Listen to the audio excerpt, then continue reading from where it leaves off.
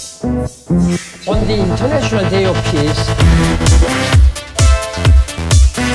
I call on warring parties to stop the killings, silence your weapons,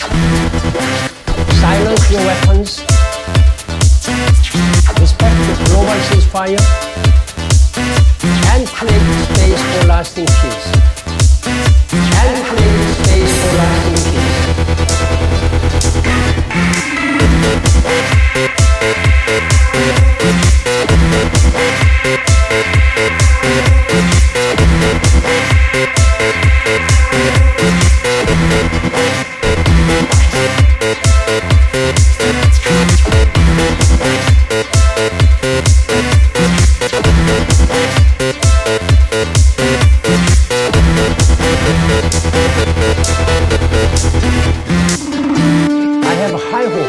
For the world's young people, they can make massive contributions.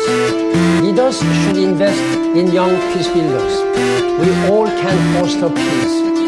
Non-governmental organizations, faith-based groups, and corporations can help create a more peaceful world. In a few days, world leaders will adopt the 2030 Agenda, our plan for sustainable development. Together, we can forge partnerships for peace and achieve dignity for all. Dignity for all. Dignity for all. People everywhere